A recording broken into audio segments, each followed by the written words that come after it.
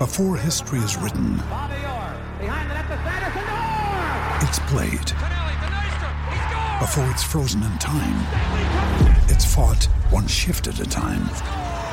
Before it's etched in silver, it's carved in ice. What happens next will last forever. The Stanley Cup Final on ABC and ESPN Plus begins Saturday.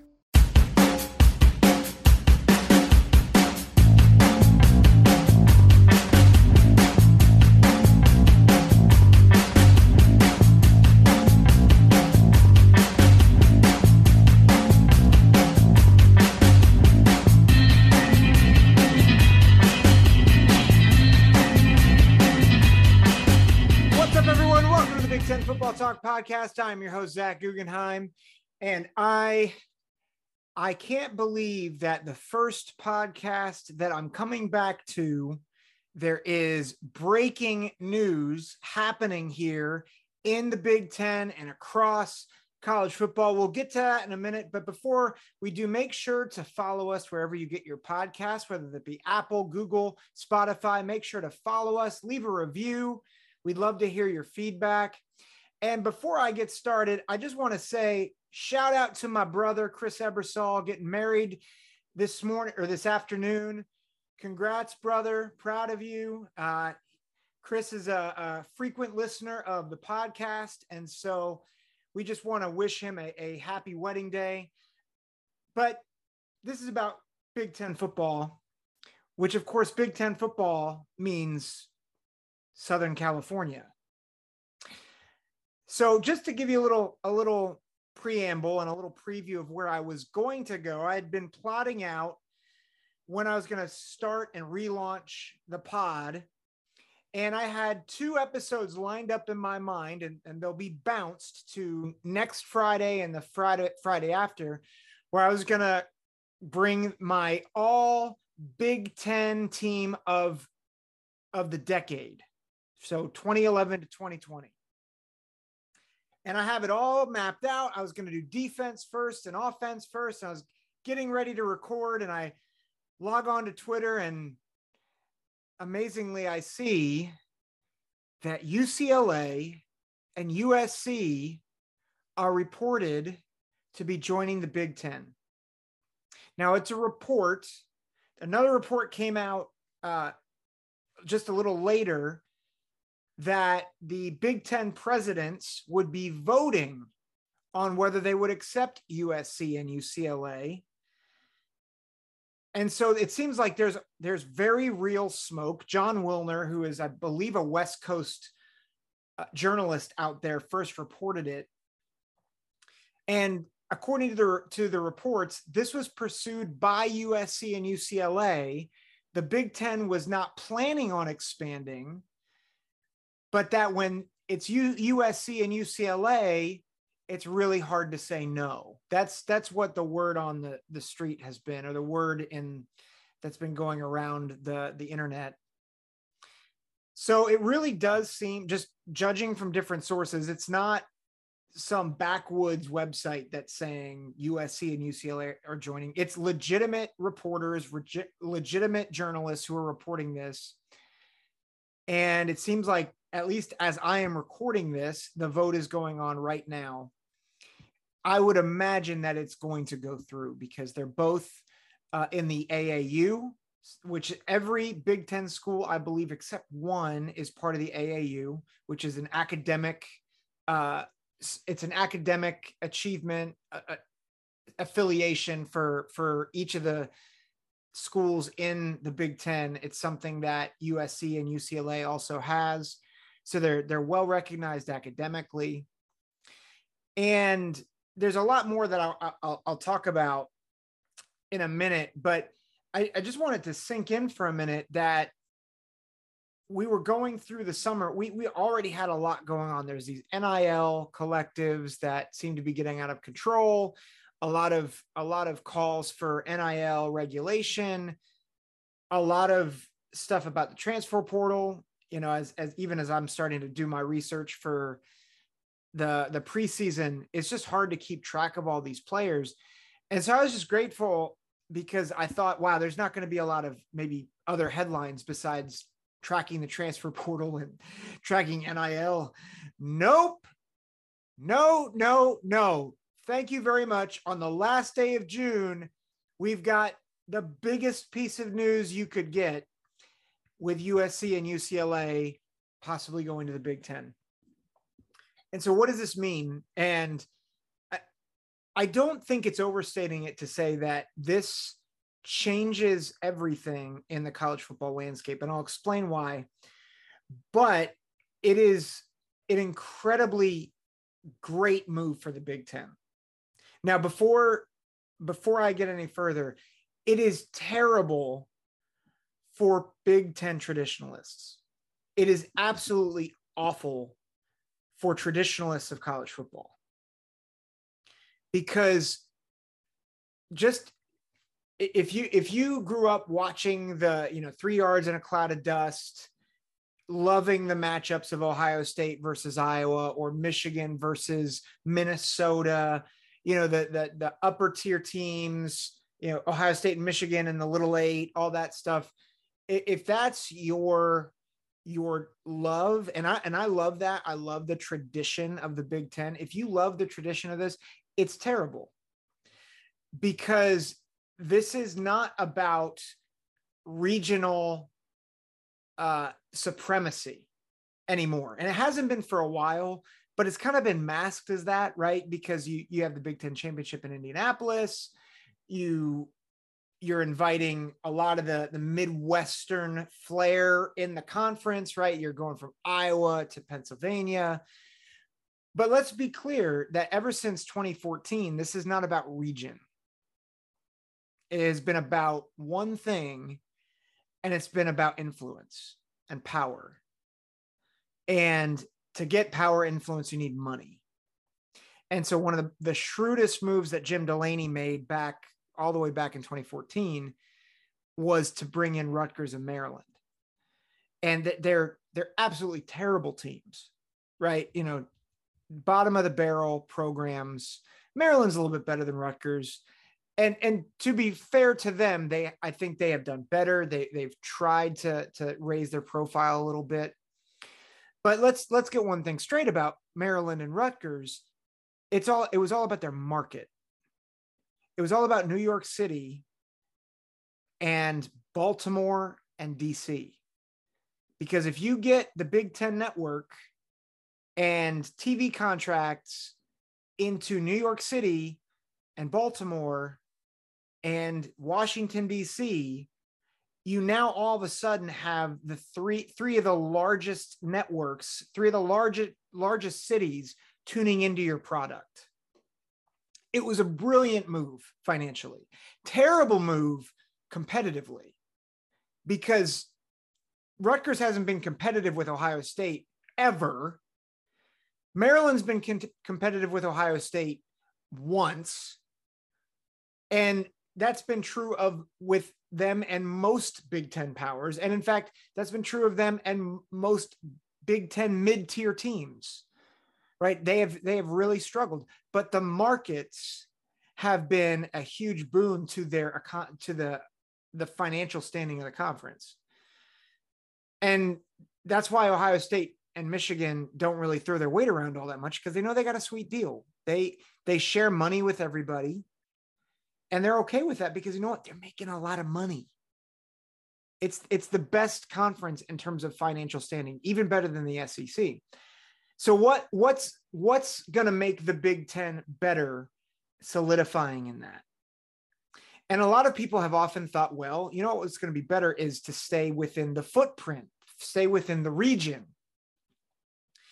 Well, Iowa State doesn't raise the needle. It's in the same state as Iowa, right? So it's not going to raise the needle. And quite honestly, there's not a lot of people in Iowa. So you're not adding anything financially. You're losing money at that point. You could go get Cincinnati, but again, you're not getting anyone. Everybody in the state of Ohio at least has a secondary allegiance, if not a primary allegiance, to Ohio State. And there's not many other schools. Are you going to poach Missouri from the SEC? And maybe. I doubt it. But again, that doesn't add a ton of things. Texas, a lot of people thought Texas and Oklahoma made sense, but they're going to the SEC. And so you lose the Texas market. Okay, so what are you going to do? What are you going to do about this? You go after the next biggest TV market. And if you're going to go to the East Coast and get Rutgers and get the New York City market, you might as well get the Los Angeles market. And that's what happened. It is the absolute best financial move for the Big Ten. Now, I do have questions about what this means for the smaller sports, because if you're telling me that, you know, the gymnastics team for USC is going to go to different meets in Ohio and in Pennsylvania and in New Jersey, you know, they're going to do that. I think that might be a tough sell, but there is a reality that the sports, that football and the TV contract for football will be a huge boon for all these schools, including USC and UCLA. And maybe that does enough to fund the smaller sports. I don't know, but it is an incredibly great financial move for the Big Ten. One, because it captures the LA market. Two, it positions them well for their next TV contract, because guess who's their biggest contract right now? It's Fox. And someone made the point on Twitter, I forget who it was. Fox is located in Los Angeles. At least Fox Sports is. They love USC. Like Colin Cowherd, that's all he talks about is USC. They love USC. It is brilliant for them. And it's going to add more money to the contract. And then third, it gives another traditional power in USC. And it gives another upper to middle tier team in UCLA, particularly when UCLA is good. You know, it's going to boost ratings, because every year you're going to get a USC versus Ohio State, or a USC versus Michigan, or a USC versus Penn State. You're going to get a UCLA versus Michigan State. That's a fun matchup. Okay. A UCLA against Wisconsin. Those are fun matchups. And just to be clear, I'm assuming that USC and UCLA will be West schools. So you'll get those high profile crossover games once in a while, so they won't get stale, but you're getting them, and you can rotate them, because you have 3 top 15 caliber teams in Ohio State, Michigan, and Penn State, and another one in Michigan State that is often in the top 25. So I think it's great for the matchups. It's great for ratings. You have people tuning in all throughout the country. So it's the best financial move. Second thing about this that really catches my attention, and I think it was Mike Golick Jr. who made this point. This move forces Notre Dame to join the Big Ten in the future. I believe that if Notre Dame has to join a conference, this is what's going to push them to the Big Ten over the ACC. The current agreement for Notre Dame is to be independent in football, but be in the ACC conference for everything else. But for that to work, they do have to play 6 games with ACC schools. Now, they do have semi-decent rivalries with Boston College, Miami, and Pitt. They all have history with Notre Dame, and they still have enough non-conference slots to play kind of their chief rivals, USC, Navy, and Stanford. But here's the thing. Notre Dame's chief rival is USC. And Michigan, Michigan State, and Purdue are all traditional rivals as well. And so if the arms race continues, at some point, Notre Dame is going to have to join a conference to stay relevant. I'll get to that point later. But if it's between the ACC and the Big Ten has bigger rivals. They have more stability, and they have better access to the playoff. This is going to force Notre Dame to go to the Big Ten in the next, I think, 10 years. And so it really helps the Big Ten attract the team that they have been trying to attract for the past 40 years. So this move, whether it was intentional or not, this move either intentionally or unintentionally is going to bring Notre Dame to the Big Ten eventually. Third, at least in the short term, I think this is going to balance out the divisions. When they went East-West, I think they hoped Nebraska would at least stay a top 15 caliber team. That's been hilariously bad. And so you have Wisconsin, Iowa, and Minnesota, and sometimes Northwestern pops up there. And they've been really good. They've been, at times top 10, top 8 caliber teams. Particularly Wisconsin has had some really, really good teams over the past 10 years. But they don't get the flashy guys like USC does. And even UCLA gets more of those flashier, speedier guys.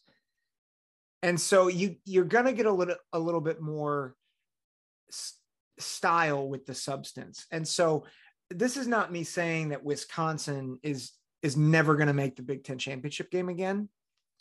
But if USC gets rolling, USC's ceiling is national championship, right? Like I don't know if Wisconsin's ceiling is national championship unless if Alabama implodes and all of a sudden Wisconsin is able to pull in a few 5-star caliber players.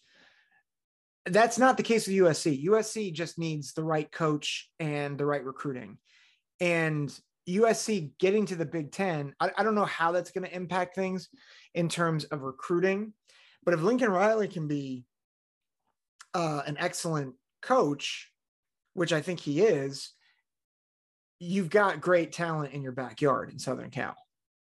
And UCLA can also give them that. And so this gives them a marquee brand in USC and a really good brand in UCLA. And it also gives them a program that can actually be really good really quickly. Unlike Nebraska, which is a marquee brand, but it's fallen off. And it's one of the worst programs in the conference. So I think that's going to help. It also might inadvertently help Nebraska because now you have a pipeline state in California where you can recruit. I don't know if it'll actually help Nebraska, but Nebraska's still got a great fan base, great tradition. And I think if they have the pipelines, before it was Texas, they can do some stuff. California might be a potential for them. Maybe not. It is Nebraska. There's not a ton to offer there still. Like in the 90s, you're like, Nebraska football, this is amazing. And it was the homegrown farmer boys who just beat you up. The game has changed a little bit. So I don't know if Nebraska can come, but that's what USC really gives them, is that it really gives them a marquee team that when the Ohio States, the Michigans, the Penn States, the Michigan States, when they're at their top, USC can come in and also be a team that's playoff caliber that can play you in the conference championship game. Fourth, the Pac-12, like the Big 12, is in a lot of trouble. I said this when we saw that Oklahoma and Texas was leaving for the SEC. Who's the flagship program? Who's the anchor program in the Pac-12? Or Oregon. I'll say this: Oregon's a little different. I think the Pac-12 could survive more than the Big 12 in this sense. Oregon has much more national appeal. Right. You look at the Big 12, it's, Oklahoma State. It's the second rate team in Oklahoma. No, if you're a Pokes fan, I'm sorry, but I'm just being honest. Iowa State, right. Like their tradition isn't great. Baylor, it's the third best school in Texas, the fourth, to Texas and Texas A&M. You just don't have an anchor, not even an anchor school in a state, let alone in the conference. Oregon has some national appeal.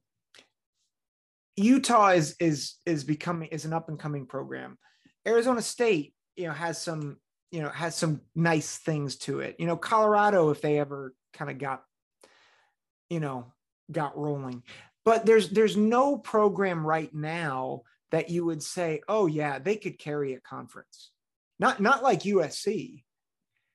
And Oregon, as flashy as they are, and they have great years, they're inconsistent.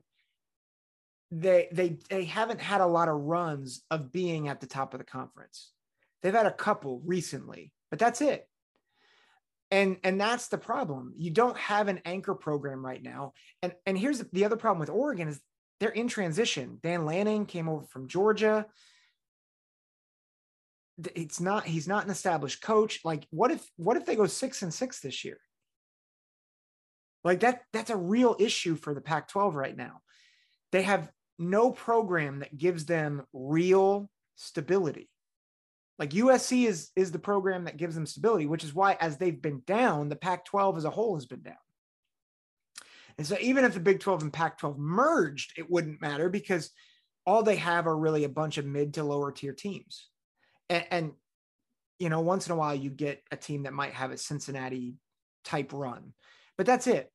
So I think the Pac-12, they're probably a decade away from closing up shop, maybe even just 6 years. But I think they're in a lot of trouble, similar with the Big 12. Fifth, the Alliance is dead. That's a kind of a dust statement. If you're like, what's the Alliance? It was that thing that Gene Smith just talked about like 2 weeks ago, saying, oh yeah, the Alliance is a thing. Big 10, Pac-12, ACC, we're going to have an alliance. Yeah, and the Big 10 just stabbed the Pac-12 in the back with the appearance of an alliance. Yeah, let's just take the Pac-12's best programs. Yeah, the alliance is dead. It is very dead. So 6, the Power 5 is in a lot of trouble. It's going to die a very slow death. And this is, I was getting to this with the Pac-12 and the Big 12. I think if you look out there, what major power players in college football are still out there? Like, what are the major players, like, other than in the SEC or the Big 10, or at least committed to them? Because remember, this isn't until at least 2024. But what teams are out there right now?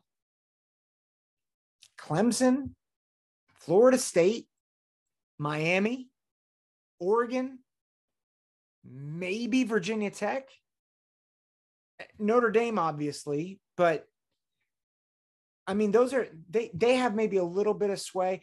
BYU, SMU, Cincinnati, they don't count. They have virtually no sway in the college football landscape in terms of power, right? So, and if you think about even the teams I mentioned, Clemson, Florida State, aside from Notre Dame, all of them are very much new school programs. Like Clemson was not anything special until this past decade. I mean, they were known for Clemsoning, which was blowing big games. That was their claim to fame. And so, Florida State has had good runs, and then they go to mediocrity. Miami hasn't been relevant for like 20 years.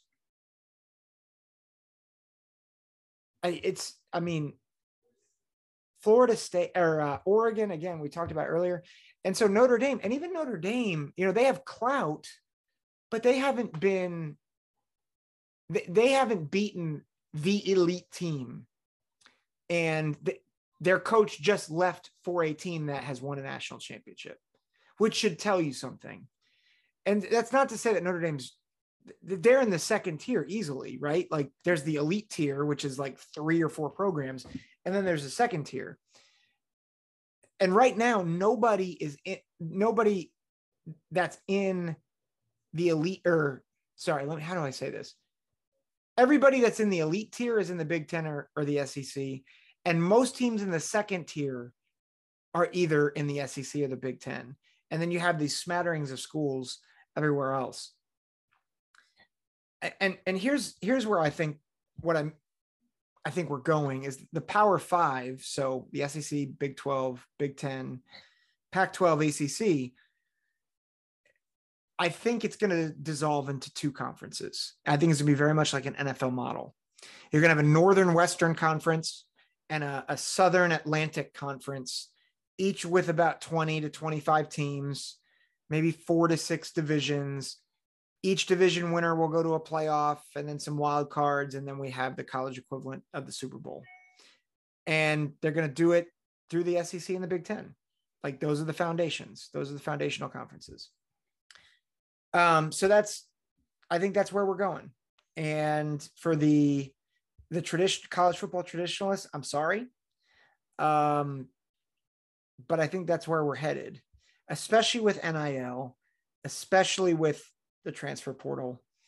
It's becoming more and more likely that this is where we're going. And I think they'll probably distance themselves from the NCAA in the process. Whether it wasn't his intention or not, Kevin Warren just made the smartest move he could have made. The SEC has been one step ahead of everybody. They have honestly kind of been sinister. And I think this is the move that a conference had to make to stay relevant. And it's the move that made the most sense. It's a move that makes sense for the Big Ten. I don't know if it makes sense for anybody else because it's California to all the Midwest states. I'm not saying it makes sense geographically, but in terms of where the sport's going, I think it's the smartest move you could make. It's going to get the most bang for your buck. 8, in the short term, the coaching matchups are phenomenal. Like in 2 years, in 2024, you could have Chip Kelly versus Ryan Day, mentor versus student. You could have Lincoln Riley versus Ryan Day, the two hottest offensive minds in college football. In 2 years, you could have Jim Harbaugh, old school, khaki pants, against Chip Kelly. Like, I mean, just the matchups are great from a coaching perspective. And then last but not least, and I'll say this, I've already kind of mentioned this and hinted at this.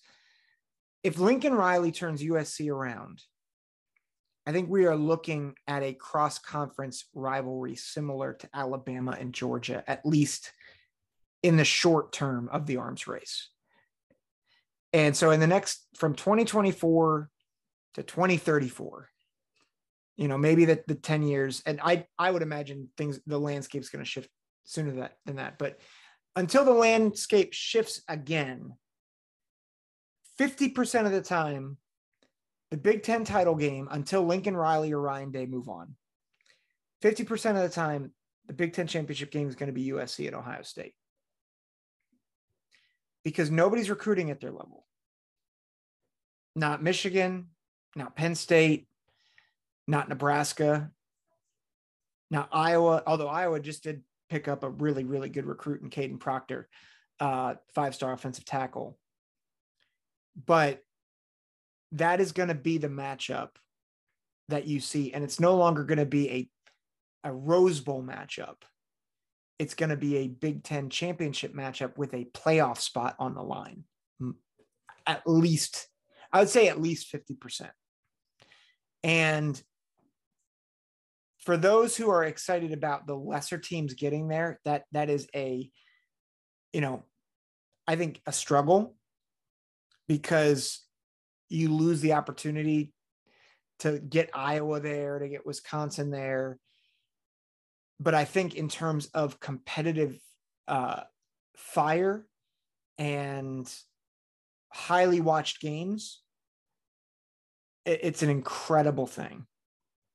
And I'm not saying I'm all for it. I have reservations about this, but I think there is a lot of value. There's certainly a lot of monetary value in this play by the Big Ten and by USC and UCLA. Those are all my thoughts. I'd love to hear what you guys think. So leave a review. Make sure to follow us on Apple and Google and Spotify. Again, this is the Big Ten Football Talk podcast. We are going to be starting back up once a week, Friday mornings, up until we get to the college football season. And then I'll probably transition us to Thursday mornings. I'm not sure. But yeah, I'll keep you posted on that. I am so excited to get back to the grind here. Again, this is Zach Guggenheim signing off. Take care. God bless.